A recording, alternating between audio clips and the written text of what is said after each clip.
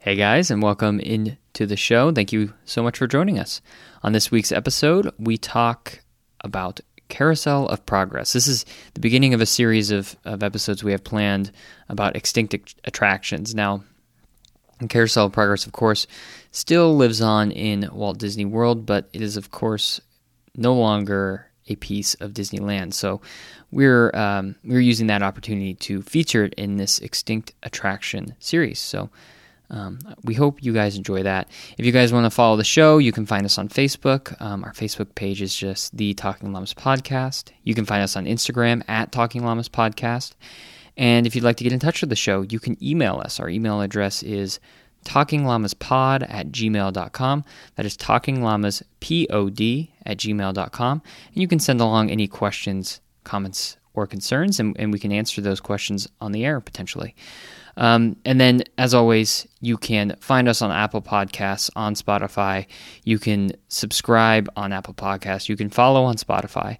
And then if you have time, you can just leave us a quick rating on Apple Podcasts. And if you have just an extra second, you can leave us a review. That really helps us, and that's really the best way to support the show right now.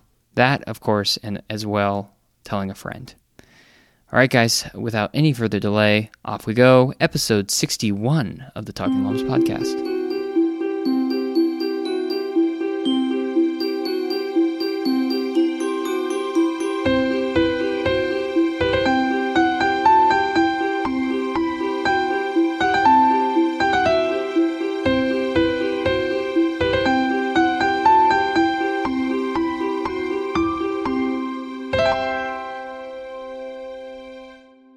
Hello, everyone, and welcome into the show. Robert Camozzi here, joined by Thomas Nelson. Hello.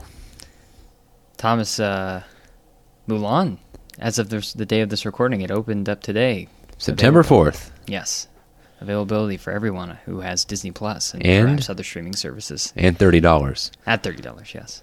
It's available for you. You have the privilege to buy it for $30.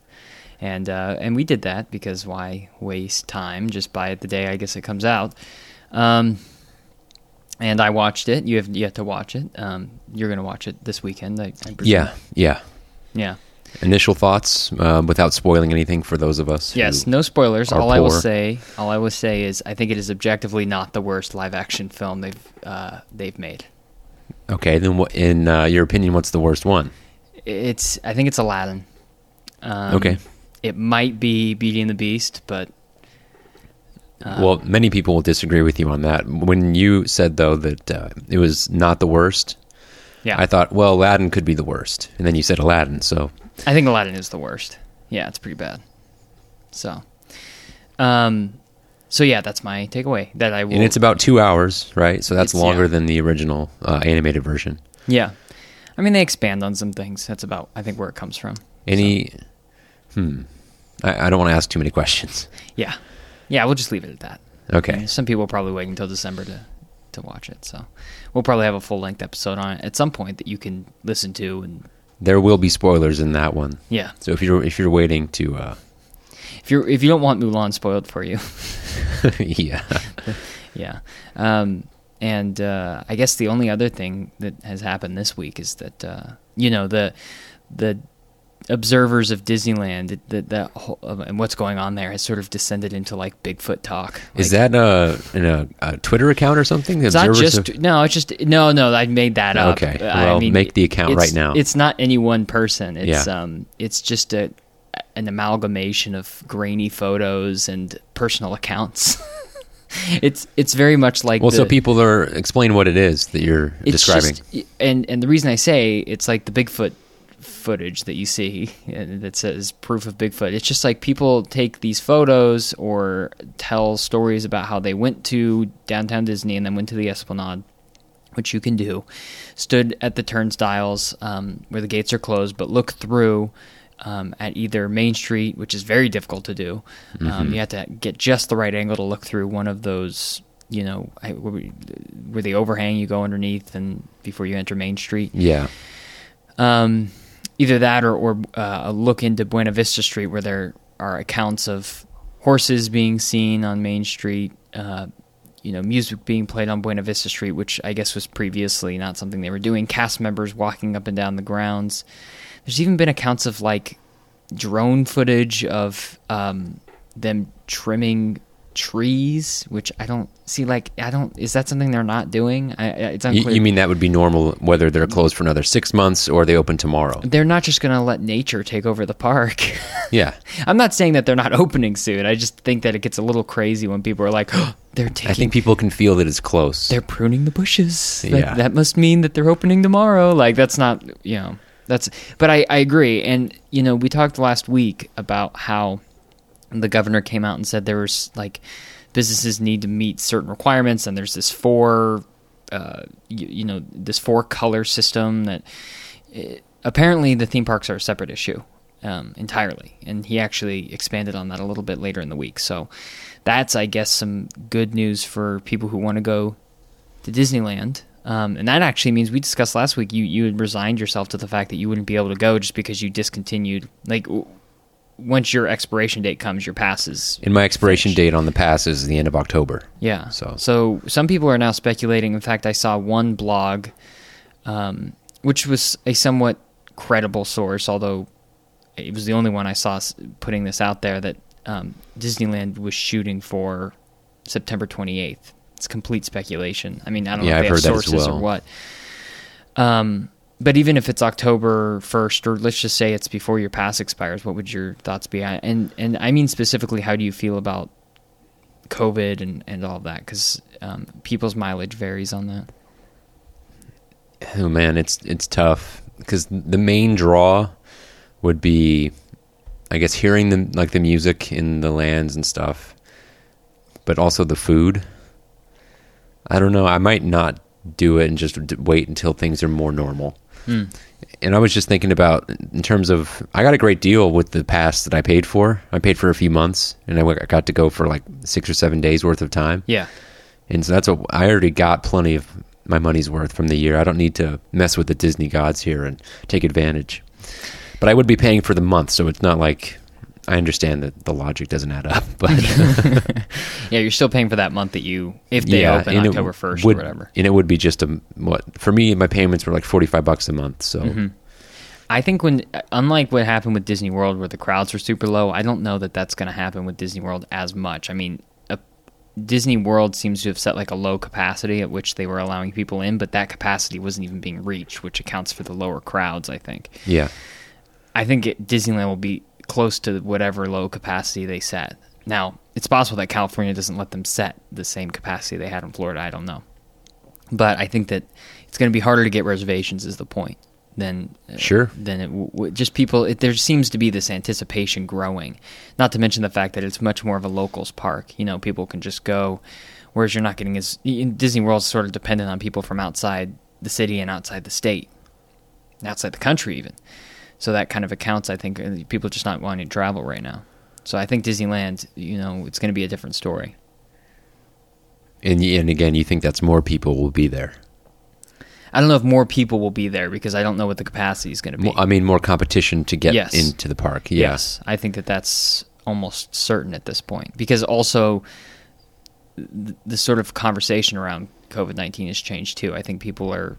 just the longer it goes, the less people want to be inside their house, and the more people are willing to go. And you're more comfortable when you see that, Disney World's been open since mid-July or whatever it was, and then it's still open. No major reports of significant increases in COVID from those who have attended the parks. In general, people are tired of being indoors when they probably should be outdoors. Yeah. Just in terms of how the virus behaves. But... yeah, we'll see. I think definitely more competition to get in, and one reason why I won't push myself into the running right now. Yeah, no, it makes sense. I don't begrudge anyone who decides not to go. Like, I kind of gave in our trip report, I kind of gave Disney World a ringing endorsement, but that's me.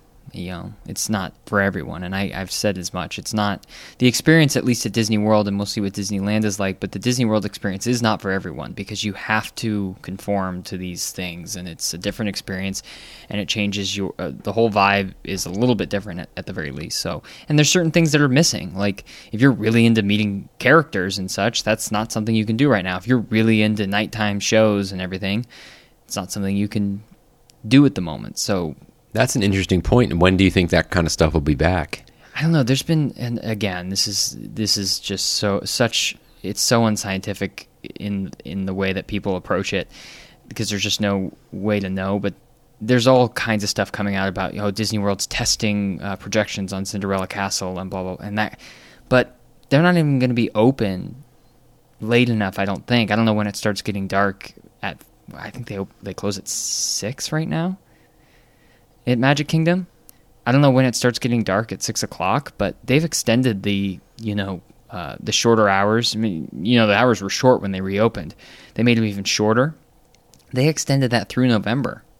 So, I mean, to me, I think it's a while before the nighttime shows come back. Parades, like actual parades, not cavalcades, maybe that's a little bit sooner.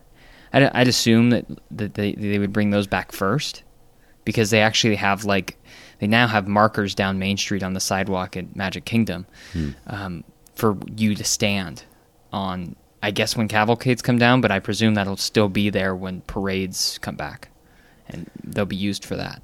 See, I want the full freedom of movement in the park, and I don't care if there's a lot of people next to me. I want to have that approach anyway, where I just don't care about, someone's right there, that's whatever. Yeah. I'm still watching this awesome parade or fireworks show. Yeah. I mean, it's a different experience right now for sure, but there's trade-offs and there's benefits to it. So, I don't know. I've said this before. When Disneyland reopens, I'll be going. The Splash Mountain thing. I know, that's a problem. Kind of a big deal. That's a real problem. I mean, I could see myself maybe getting 1-day reservation and going down, but staying one night somewhere just to do that. Yeah. I could see that. Even just going alone if I have to. Well, I'm sure you'd go. I mean, as long as the schedule's lined up, it would, our schedules are different, so. But I'm not one going. Last Splash Mountain pick, brother. We need one more. Yeah. We'll dress like Hulk Hogan, brother. Yeah. Yeah, well, it would be great if we could get one more. When it's still Splash Mountain. We'll recreate the number one. Yeah, the best photo ever taken on that attraction. Anyways, we will see. I think an announcement is imminent. That's the feeling I'm getting. But who knows how much that is sort of colored by the idea of all these grainy photos and people getting really excited about it. No, I think it's time. I don't know if Mulan being released now is any sort of indication of the direction the company's going, but I think they're trying to get back to business. Yeah. Get people consuming content and also going to the parks. Yeah. Buying merchandise, just enjoying themselves, really. Will the presence or lack thereof of spooky snacks, will that if there's a PB&JD, peanut butter and jelly donut, over in California Adventure, I'll spend a whole day there just to get it. Well, you would have to. And that's what I mean. You would have to. Yeah, okay. That'd be rough, though, because then I'd have to go for 2 days because I need to ride Splash Mountain. Yeah. Oh, boy. I mean, yeah. If you could just tunnel under the Esplanade and just to ride Splash Mountain real quick and then come back. Or I could just take the lid off of Guardians of the Galaxy and they can shoot me out the top. Yep. That's how it works, right? Yep, exactly. Well, now I have some things to consider because those are two important things. That donut. Yeah, you never know if it'll be back. I mean, I really love it. It's amazing to me. But also Splash Mountain. Yeah. A 2-day trip. Yeah. You could even make it 1.5 day. Yeah, first day's Disneyland. You do Disneyland all day. Then you do the second day at California Adventure. Leave in the afternoon. Yeah. Problem solved. See? Not so hard. More to come. More problems, yeah. Okay, well, I think that's all for the news, so we can get to our main topic of the week. We're talking extinct attractions, and this attraction is extinct at Disneyland, at least. It is the Carousel of Progress. Now, another of our World Fair exhibits that features the audio animatronics is the Carousel Theater of Progress. Well, how do you do? This is the Carousel Theater Progress. In Act 1, the audience meets an audio-animatronic family. The time is just before the turn of the century. Father, the host, tells the joys of living in the pre-electric era. Next, our audience moves to Act 2 and the 1920s. Now the family has all kinds of new contraptions to make life more enjoyable, including a crystal radio. Then our audience moves to the fabulous 40s, the beginning of the electronic era and the age of television. The last act of the Carousel Theater shows the wonderful family life of today with its leisurely push-button living.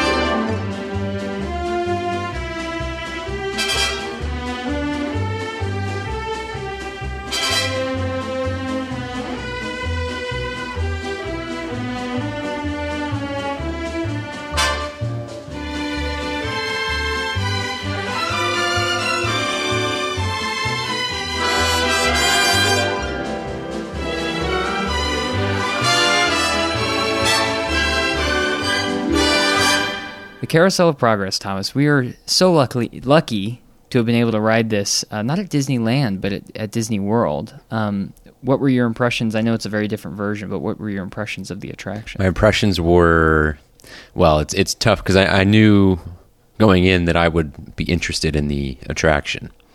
Attracted to the attraction. No, interested. Very distinct difference. No, but I was going to say, but this isn't how I felt, but I can imagine many think this way, that it would look like an attraction that is easy to fall asleep in. Like the Hall of Presidents is something that it's hard to pay attention to. But knowing the history of this attraction, or at least the Disneyland version, I'm like, oh, this is cool. I'm watching something that's tied to Walt Disney in some way, and I actually really liked the attraction in Walt Disney World quite a bit.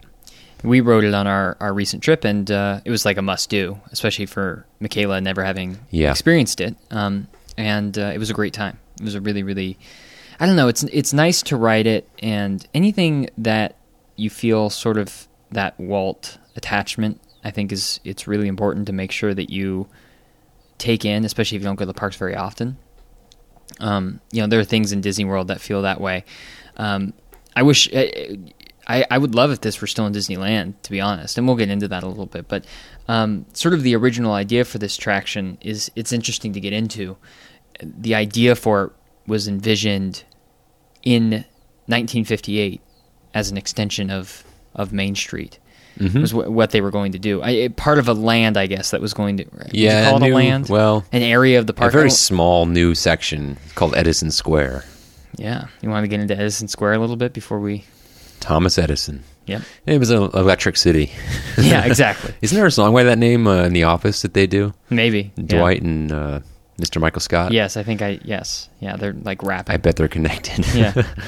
No. Yeah, well, it was supposed to be a celebration of electricity and progress. Mm-hmm. Electricity being the sort of catalyst the area of this park, you mean? Yeah, and that's at the end of Main Street, I think off to the right.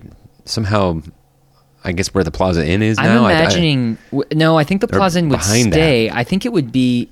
The way I envisioned it is it would be sort of to the... If you're looking at the Plaza Inn, it would be to the right, and maybe that photo shop wouldn't be there. You know, they have that like photo... Oh, I was assuming it would... It could maybe include what you're describing, that photo shop, but also where the red wagon is with the hot corn dogs, maybe extend that walkway and open up the space back there a little bit. That's exactly what I mean. Yeah. They called it, somewhere I read, it was called a cul-de-sac, so imagine that as a visual. Yes. Yeah, exactly. So I was going to have brick road with electric horseless carriages. That was part of it. Or a car. Yes, exactly. I know, that was odd. That electric street lamps. Ooh, that's fun. As well as a statue of Thomas Edison, which would be sort of... That'd be weird. Was the partner statue there when Walt was there? No. No. That came later. Yeah, you can have a partner statue and an Edison statue. In my imagination is telling me that now it's, you don't know for sure, but the Edison statue would have started bigger than the partner statues did. They didn't, like one would have influenced the other. Well, Edison was a bigger man. Oh, Yeah. as you well know. Yeah. Yeah. But do you know what I'm saying? Like, I imagine the statue just would have been bigger back then Yeah. for some reason. I get what you mean. And Edison's great.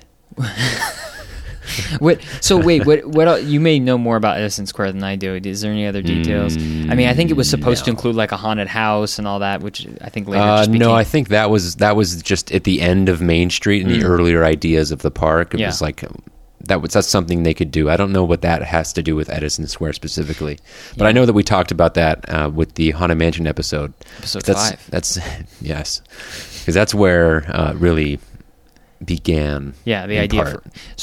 So yeah, and that became Haunted Mansion, and they had an idea for what eventually became the Carousel of Progress, and it was set to be a 4-act, 15-minute show, and they were going to call it Harnessing the Lightning, a story of yesterday, today, and tomorrow.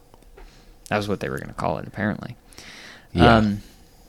But things changed when General Electric approached Walt in 1959. 59? That was Okay. That was the year I read. Just clarifying. 1959, to design an attraction for them to show in the 1964 World's Fair, which is kind of a famous fair in Disney history. history. Yeah. Yes. Let's see. 4 attractions they produced. Do you remember which 4? Okay, let me give it a shot. There's the Something Pavilion, the Motorway. It's for Ford. It was done for Ford. What is it called? Ford Motor Skyway. Okay, yeah. Yeah. It's a Small World. Do you know who for? Huh? Do you know who that was for? Which company sponsored that attraction, the Small World? Small World? Yep. Was it Pepsi? It was Pepsi. Wow. And Splash Mountain. Just kidding. Well, the Carousel of Progress for General Electric. So we have 3. There's 4. I know, but there's a 4th one. You have the 4th 3. one, Abraham Lincoln. Great Moments with Mr. Lincoln. Mm-hmm. That was I don't know who that's for. the state of Illinois. Oh, right. Which makes sense, I guess. Just represent them. Yeah. And then... Let's see now. 3 of those went to be attractions at the park. Yeah. Go on. That's really important and interesting, and there's still 2 of them are still there, and 3 of them still exist in Disney parks. So, the name changed at this point, right? So the name was originally supposed to be Harnessing the Lightning, a story of yesterday, today, and tomorrow. that name was under the concept of Edison Square, Exactly. which changed when General Electric approached them because. Well, go on. Well, yeah, I mean, they wanted to. I guess General Electric's slogan in the 50s and 60s was "Progress is our most important product."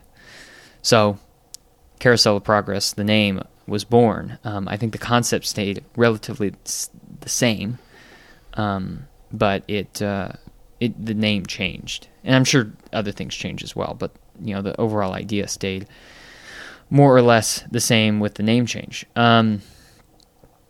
Some of the voices, there's several characters in the show. I mean, the main character is the father.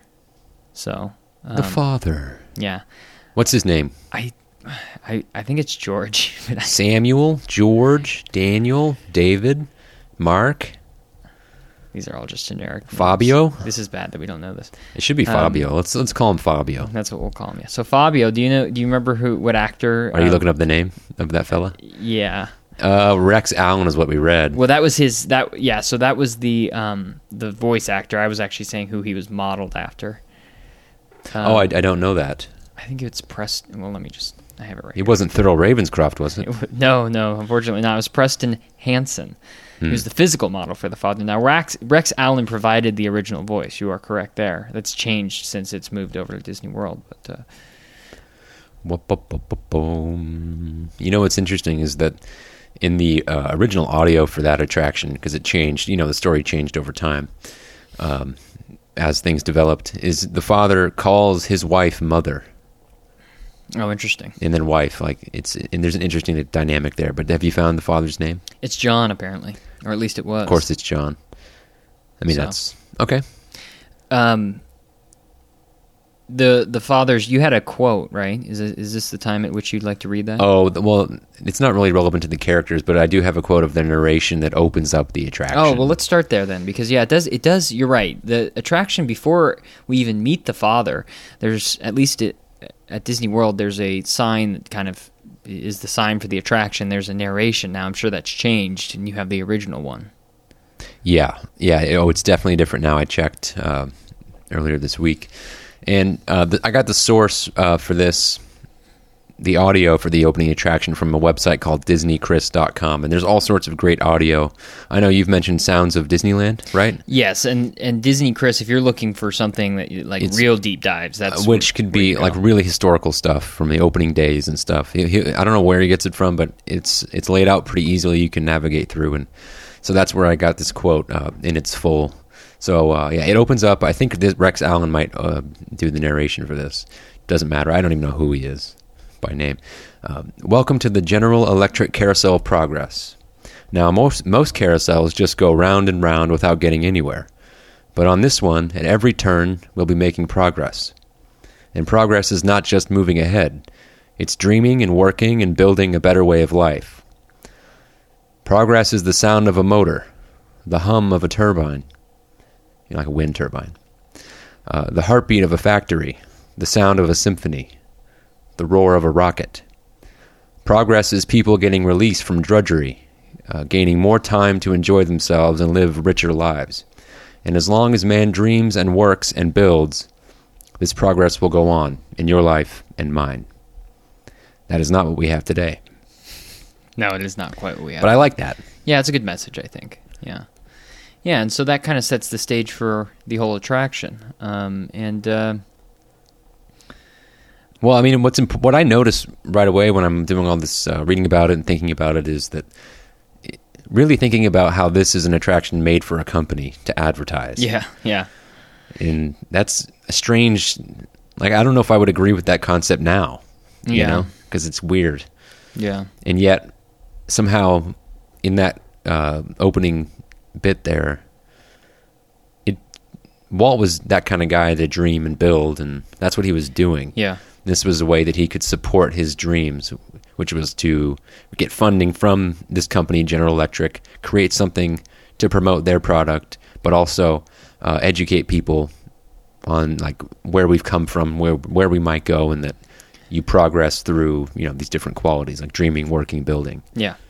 And so the show attempts to, or the attraction and the show within it attempts to capture different times and the innovations that go on during those times. So it captures the gay 90s, the roaring 20s, the frantic 40s, and then the final scene would always be on the verge of tomorrow. That's the idea. And this is the original attraction, the one that was at Disneyland. Right. And so it goes through those time periods, and then it's always trying to, at least when General Electric was involved, it's always trying to show what's coming or what's just hitting the scene, and what's the newest technologies.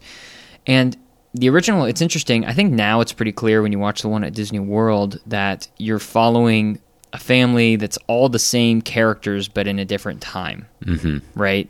But I guess that was unclear in the original version. It was unclear whether or not the family was the same family in a different time or different people, or it was just unclear. In fact, the dog changes every time. In the original version, it was a different dog with a different name throughout each scene. But the idea stays the same, and different innovations throughout each decade are showcased and described by the father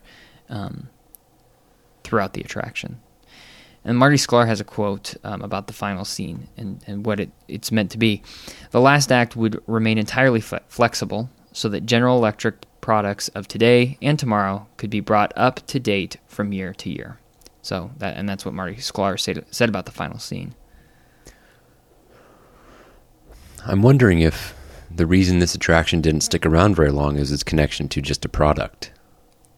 Like you know what I mean? Because a lot of the stuff we still have from the opening days, they're fun storytelling devices. Yeah. This one is educational, tells a story, but at least in that quote from Marty Sklar, you can tell there's a focus on maintaining the partnership with a company, and their product is, they say Progress, but it's really just, I don't even know what kind of, what light bulbs, different stuff like that. I mean, I know for a fact General Electric still has light bulbs. Yeah, well, they do like refrigerators and so like how long is that going to last in a park? You know? Well, yeah, and I think the message is still good, but once General Electric's name is off of it, things change, obviously. And I'm trying to remember. It closed. It was not. And you're right. It was not open in Disneyland for very long. And in fact, I was surprised how quickly it closed. Interestingly, that was tied to General Electric noticing that they're not getting that much from this partnership. Yeah, because so many people from, I guess, east of the Mississippi River, where Disney World now is, in Florida, they just weren't in contact with this advertising. Yeah. Which is what that's all they were interested in. So then that's why it closed down in the early 70s, 73, and then opened up in Walt Disney World. In 75. Yeah. A couple years later. I mean, it's interesting that, to your point about, a company sponsoring an attraction, which we don't see that much in the parks. We see it with some things, I suppose, but not that much. Back then the parks were just trying to get off the ground and be able to this was Walt's way of being able to build rides on the cheap, not have to put a lot of his own money into the attraction, just because he was sort of getting by the skin of his teeth and spending more money than he should. This was his way of getting new attractions into the park without having to dump a bunch of his own money into them. So it's not something that's necessary today in the same way, but it is interesting. And it did produce some iconic attractions. You know what I think? I'm sorry to interrupt you for that. No. That this is a great concept for Tomorrowland as a concept. Yeah. This opened up as a part of New Tomorrowland in, I think, 1967, right? So that along with Adventures Through Inner Space, which I guess is supposed to make you feel like you're inside of an atom or something. So it's an educational thing, but also the People Mover opened up. Yes. And those three things together, I think, fit within the Tomorrowland concept pretty well. Yeah, all three are gone. And from Disneyland. And at least one of them is missed by a lot of people. I think, we can get into that later. I think for us, People Mover, we would like. I would love for that. Sure. Carousel Progress, I could take it because it's historical, but if something else could come in, that's fine too. Yeah, we'll talk about that in a bit, I think, once we get a little further down the line. The final scene, one thing I thought was interesting while we're talking about the final scene, in the Disneyland version of the final scene, the mother and the father were the only ones present in the living room. And what's interesting about it is it's Christmas, right? And I guess in the window, through the window can be seen Walt's vision for Epcot. I guess they're living in, Walt's Epcot is the idea, which is pretty cool. I thought that was cool. Not something that you see now in the Walt Disney World version, but was a feature of the Disneyland version while it was open. And they had at the end of the attraction when you walked out, I guess on the second floor of the building. So it's the building in Disneyland where they have Star Wars Launch Bay. Yeah. And there's 2 floors. And the building in Disney World is just 1 floor. So you're not going upstairs anywhere, even if you wanted to. Unless you work there or something, I don't know. But on the second floor at the exit of the attraction, they had this model that they called Progress City, but was really reflective of Walt's idea for Epcot, an experimental prototype community of tomorrow. Yeah. Well, in Epcot, they called it Progress City because Epcot, the idea or the plans hadn't been finalized to build that park yet, or that, I guess, whatever it was supposed to be originally. So that's why they called it that instead of actually coming out and saying it's Epcot. But it was the same idea. Not what the Epcot we know today, but the Epcot that Walt originally envisioned. And I'm wondering about that Epcot. We should maybe do an episode about it if we can, but I don't think that we would have anything close to the Disney we have now if that had gone through. If Walt had survived just 10 more years, which is completely feasible, what happens at Disney World? I guess we probably get a Magic Kingdom. I don't know how different it would be, but do we ever see the Epcot we have today? Does that ever come about? I'm not saying that's a good or a bad thing. I don't know. Maybe what we get instead is better, or it depends on, I guess, how you measure better. But I don't think it's just, I don't think we get that. You don't think that some version of Epcot eventually gets built like in the 80s or 90s or something? Perhaps. The only precedence we have for that kind of thing would, I don't even know if we do. Did Walt think about, I mean, he was aware of other countries and stuff. Well, I don't mean, he's aware. Well, like he was interested in learning about mean, stuff. So I'm sure he had it on his mind. But this Epcot idea, we'll get into it in another episode because it deserves it. But I see that as a point, if it came to fruition, that it would transition Walt into being sort of like a big, I don't know, like tech person before tech was really a thing. That would bring him to that. Because I could imagine so much coming from a community in which all this innovation can happen, that why would you stick to all the characters, and why would you imbue everything with the Disney characters or Disney? You wouldn't have to. Well, and the way that Disney, or Walt, I should say, sort of stopped being so hands-on with the animation department when Disneyland reopened. He wasn't as hands-on then.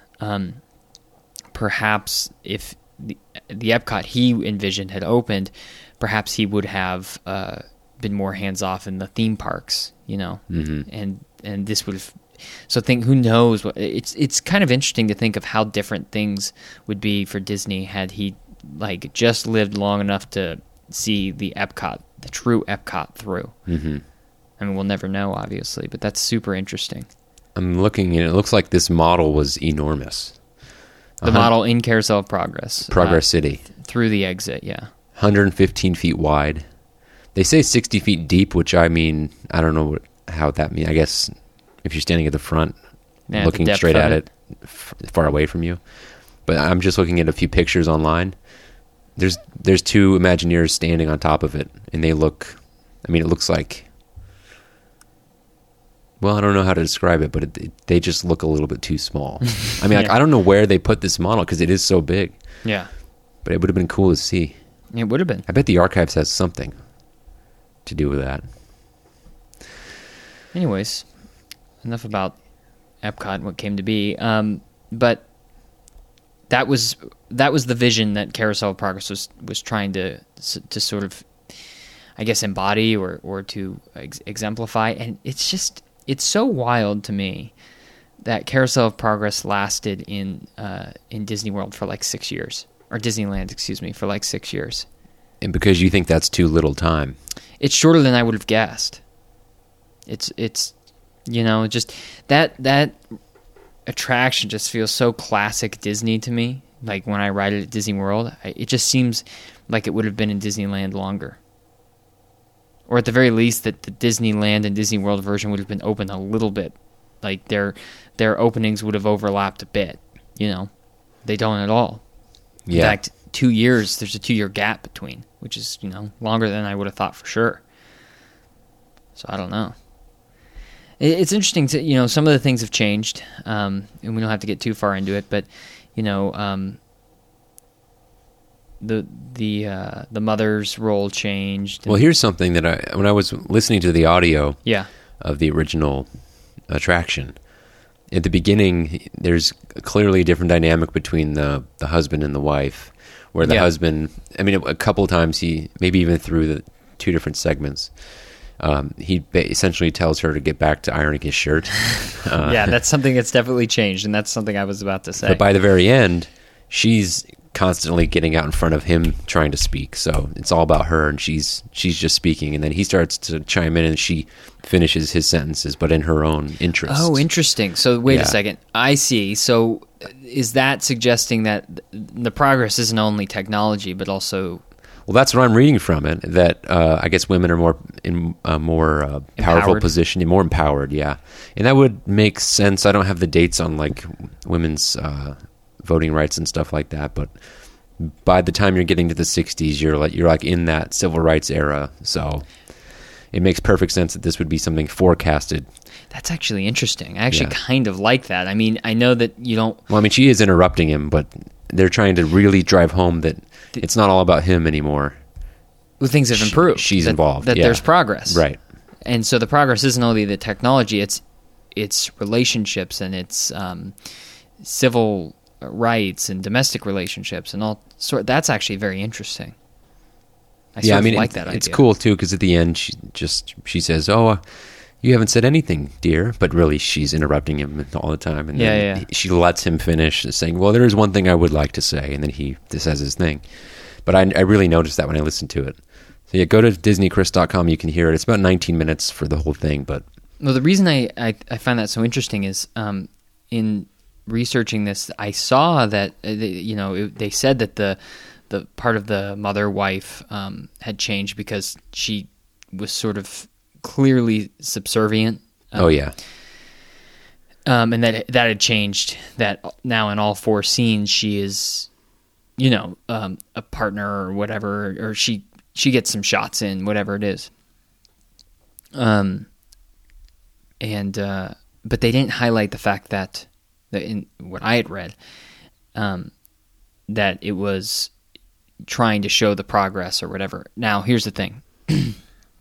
I'm not saying that they need to go back to that and that it's great that was how things were and that they were showing it. But I'm interested in the vision that Walt and the other Imagineers had in that particular aspect of the attraction originally.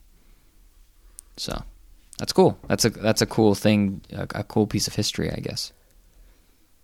I suppose. I mean, it's subtle. I don't know. It's not bad. It's not a bad thing at all. I'm just trying to you wouldn't want people to get the wrong idea, and that's I'm sure why they changed it because it's kind of an abstract. Well, I concept. guess here's the thing: is the fact that they even included the husband said whatever he said to get her to iron his shirt, like that was what she was supposed to be doing, not talking to him. Like they didn't have to put that in, but they did because it was accurate to the basic dynamic anyway at the time.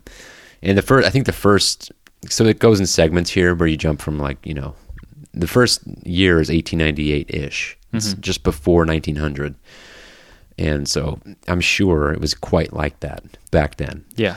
So the fact that they included it means that, of course, they would have to show progress in that sense as well. Yeah. Because, a lot of the attraction is they're looking at, well, now it's easier to, I think they start out saying, well, how could life get any easier than, and then all these different ways that they wash the dishes or do the laundry or stuff, and it takes a long time. And each new era that they're in, it's the same thing. Well, how could it get any easier than this? This is so much easier than back then. And I think by the end, it's actually like, well, we used to say it couldn't get any better. Yeah. And now. That's what I love about the attraction in Disney World is where, he's got all these really things that not only we take for granted today, but things we would never do today. And it's like, and he's like, I'll tell you what, things aren't going to get any better than today, or it's never going to be better than this.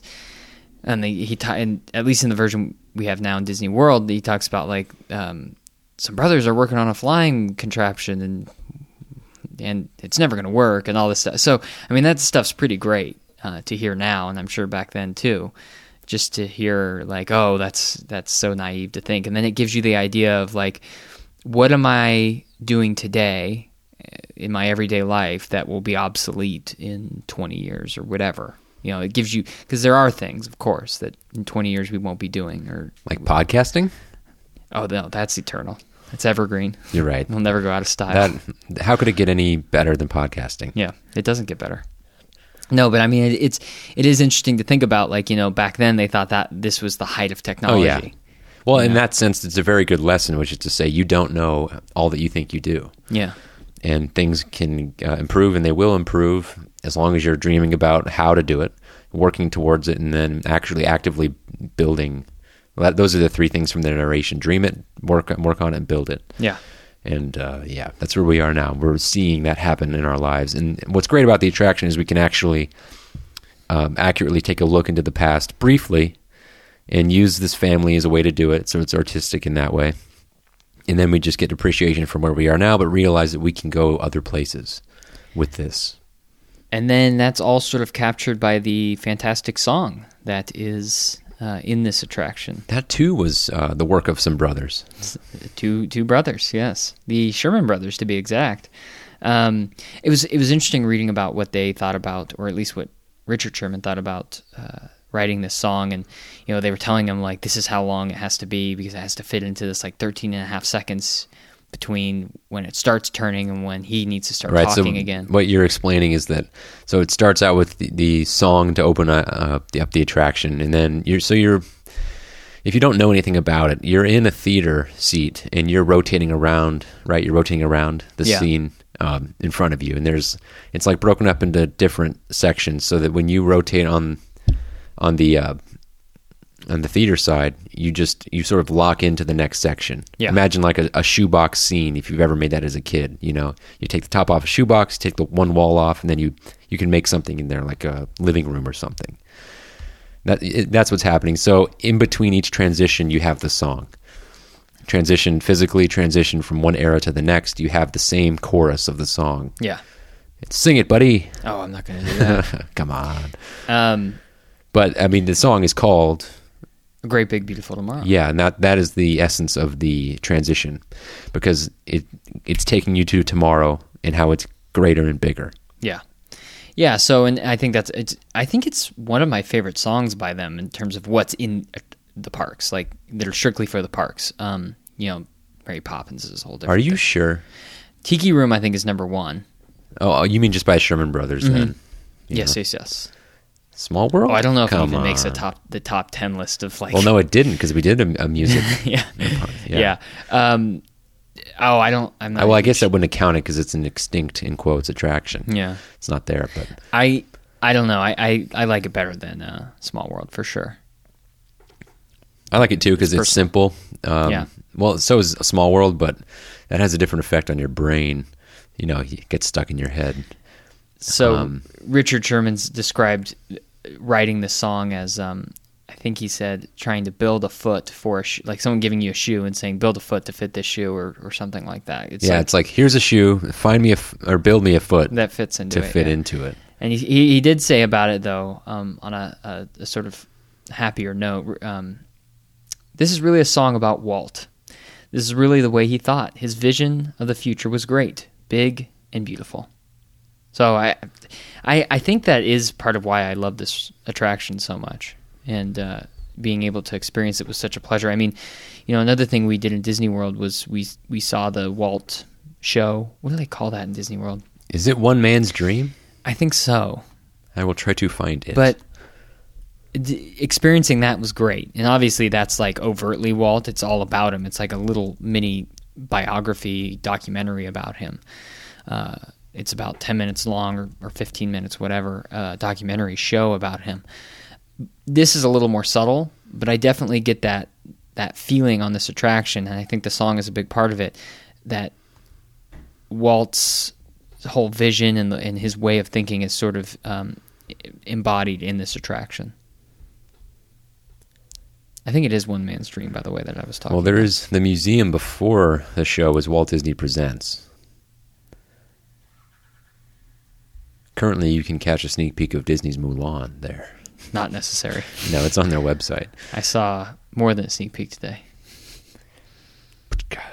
Anyways, you get the point. It's Walt embodied into an attraction in a way that's sort of subtle, but also, it's there for sure. I think we read that when the Sherman Brothers started out with the lyrics, there's a lyric that says, "Man has a dream," and that's the start. That it was the man part was Walt.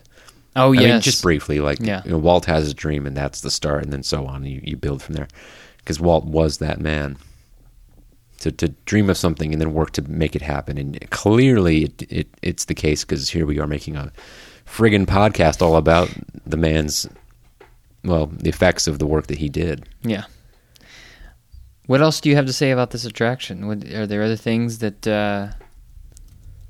about the history of it? Anything else that you researched that you found particularly interesting? Well, it's an extinct attraction. No, I mean, I'm looking. I don't think there's anything historically that for this attraction, didn't really touch upon. Yeah. I mean, it's mostly all there. I don't have any knowledge of how the Imagineers approach to creating this. I couldn't really find much. Yeah, there's not much on that. Maybe one day something will emerge. There is Cousin Orville. There's a fun fact about this. Oh yeah. Do you remember who voiced Cousin Orville? No. Mel Blanc, of course. Mel Blanc. That's a familiar name. Was he an artist? No, that's Mel Shaw. Who's Mel Blanc? He is, of course, of Bugs Bunny and Daffy Duck fame. He voiced both of them, apparently. He also voiced a parrot that appears in the original in the original show. It appeared in the first scene, which actually, if you watch, there's a Walt Disney video where he's talking about the Carousel of Progress, like the idea of it. You can find these videos online if you look on YouTube. If you just type in Walt talking Carousel of Progress or whatever, it'll pop up. You can see like a little diorama, I guess, for the first scene, and there's the guy, John, sitting in the seat with the dog at his feet, and then to his left is a parrot, and I guess Mel Blanc also voiced that parrot. Fun fact. That was so fun. So fun. Yeah, it was the funnest of facts. Anyways. Oh boy, I was going to say something, but then you started talking. Oh, oops, I did. Well, I did confirm that it's one man's dream. Okay, well, that's good to know. But that wasn't what I was going to say. Oh, well, Cousin Orville, he hogs all the air conditioning. That's one of the progress things. Well, he invented air conditioning. He called it air cooling. Yeah. I mean... Lest you forget. He was a son of a gun, wasn't he? Yeah. Yeah, so his one line is, no privacy at all around this place. And meanwhile, he's in their home, and he's hogging up all the AC, essentially. Again, he invented it. So well, I mean, that's his right. Share a little, but hey, because they're sharing the home, and there he is, staying cool. So here's a question I'm gonna ask you. We can kind of wrap with this. Would Disneyland be a better place if they brought back Carousel of Progress? And do you want them? If given the option, would you want them to bring it back? No. Interesting. I don't want it to be back. I like it. I love that it's around still, but I don't know if there's enough there to... They wouldn't be able to keep it for very long. Even my own self-interest, I wouldn't go to it all the time. It's like a 20-minute thing, 15 to 20 minutes. Yeah. It's kind of a lot. On a hot day, it'd be fun. But if the song was redone, like some of the stuff feels dated. I get it. Yeah. And I'm like, well, I like it historically, but I don't necessarily have a lot of fun with it. There's not a lot of energy to it. You know what I mean? Yeah. Not like the Tiki Room. Well, right. And even in the Tiki Room, there's parts where it's less energy. Yeah. But that's a mostly energy show, so it's kind of different. But on this show, I can at this point take it or leave it. Okay. If it's there, great. If not, whatever. That's fine. I think I'd rather it be back than Star Wars Launch Bay. I'm assuming that something will replace its building. You just mentioned it, Launch Bay. Something will knock that out of its place. And then, would you rather a Tron coaster than sure Carousel of Progress? Why not? That'd be fun. Yeah, I think you could still use the same soundtrack.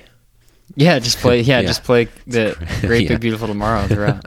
Yeah. Well, I mean, you think it'd be great to have it back? I'd like to have it back. I mean, I would rather honestly get rid of Autopia and put Tron there, and then bring Carousel of Progress. Now, back. what if they made Autopia all electric vehicles where you couldn't smell the exhaust? That would be better. That'd be a lot better for kids. They'd have way more fun. Well, no, I mean to keep it, but it's also like the parents will be fine with it because the exhaust is not there. Yeah. And the cars would probably break down less frequently. I don't know that for a fact. Well, Autopia also suffers from the fact that it's basically on a track and it goes very slow. I mean, I think as a kid, I always loved that as an idea. Yeah, I get to drive. I never get to drive. And then you get to go drive. I mean, that's a great thing for kids. Probably why it's still around. They don't care about learning about history, unfortunately. Kids? Not in the same way that an adult will appreciate the progress, the carousel progress that we're talking about. Fine, we'll bring it back. I'm wondering if that building could still move. I wonder if it's even... Oh, that's an interesting thought. I hadn't even thought whether that building moves around. Yeah, because that's the idea is that, again, the whole show is in the center, and then and you know this, but the listeners might not. The building just moves around it in a circular motion, and I don't know if that building is locked in place now or what happens. Like if they've somehow disabled that aspect of it. I'm thinking right now that the book that we read about, where there was a little bit about this attraction, talked about the way that the building moves. Yeah. It was unclear to me that in this Disneyland version that it was the audience who moved and not the middle. Oh, interesting. So I don't know for a fact. I know in Disney World you move is the audience, but I don't know for a fact that that's the case in Disney Land back in the day. It might have been, but we're not sure. That's something moved, and I don't know where the stage would have been, actually. Well, I've never tried to envision it inside of the launch bay. Well, walking into the launch bay now would be hard. It's very hard to envision there being a Carousel of Progress in there. I almost can't even see Especially it. when Darth Vader he's choking you. Yes. You've had this happen. Force choking, yes. Yeah. I see. I don't even know what it's called. Well, once you've experienced it, it's hard to forget. You can't forget. Yeah, I understand. Yeah. Well, anyways, this is a great attraction. I mean, whether or not it's something that we would endorse being back in Disneyland, it was really fun to look into it, and I'm glad that we have it in Disney World so that the next time we go back, we'll have a little bit more history behind it, and also it's just nice to have there as a relic. Yeah. You know, an ode to Walt, and I hope it never leaves Disney World. That's one thing I can say for sure. I will say that I'm glad that they did this, New Tomorrowland, and instead of Edison Square. Yeah, Edison Square would have been so odd. It would have just been... Would it have been like Liberty Square, perhaps, in Disney World? No, because it was centered around the idea of progress still, I think. I mean, how long are you going to keep a little small section where it's just about electricity and how it has effect on your... Yeah, like Main Street is good because it takes a time period in American history and has so many different elements to it that they're all still around, restaurants buying merchandise, different shops. Now, those changed over the years. It was more shops in the beginning, more even practical shops, but... Edison Square, I don't think would sustain itself. I mean, even Tomorrowland couldn't do it. Yeah.